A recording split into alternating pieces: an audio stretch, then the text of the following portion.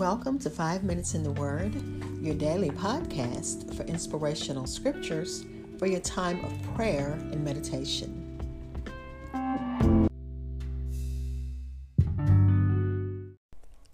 We're going to look at Psalm number 107, but let's begin with a brief prayer.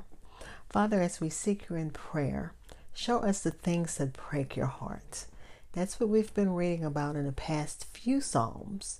And one of the commentaries said, don't just focus on the children of Israel, but look at the things we do that breaks your heart. So God, please show us what we do to break your heart and remind us of what really matters to you so that we will accomplish all the plans you have for us.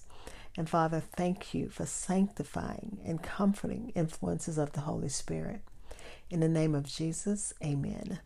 We're reading Psalm number 107, verses 10 through 16 in the New King James Version.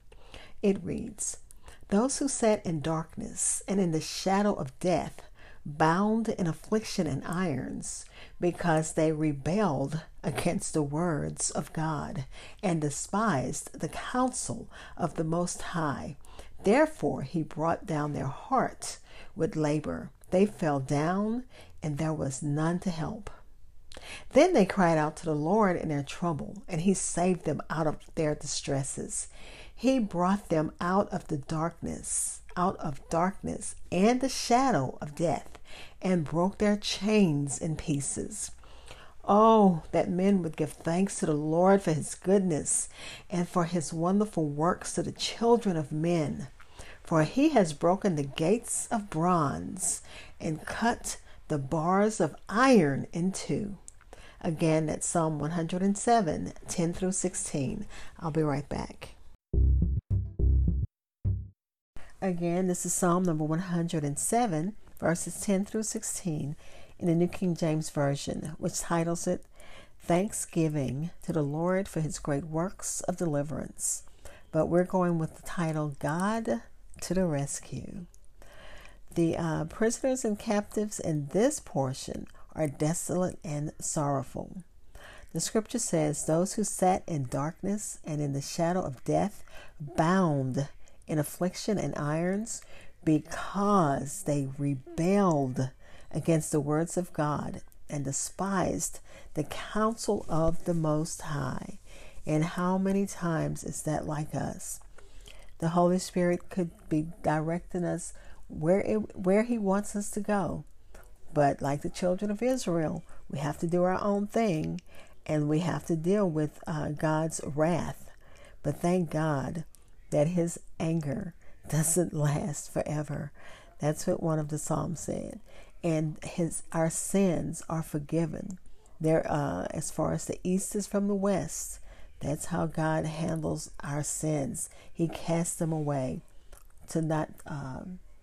We shouldn't be digging. I think I heard Alistair Begg again says that we can't be digging in the ash can of forgiven sins. When God has forgiven it, we need to just accept his forgiveness and let the things he's cleansed us from, that guiltiness, that misery, we need to give it over to the Holy Spirit. So we struggle in vain for deliverance sometimes. God has forgiven us. We keep remembering the things he's delivered us from, or to sin, because that's what Satan wants us to do. He wants us to wallow in self-pity. But we have to thank God for his grace and his mercy, that he forgives our sins and he pardons us. And it's also accompanied by the deliverance from the power of sin and Satan. And this is done by the influences of the Holy Spirit. And we thank God for the Holy Spirit. The prisoners were in chains and hardships. God's imprisoned people begged him for help. And guess what? He answered. The psalmist describes a strong prison that would be difficult to escape. And sometimes we have sin in our lives that's like that. Bondages, strongholds that are difficult to break. But thank God, He can save us from our distresses, and He can break the chains that bind us in pieces. We thank Him for His grace and mercy.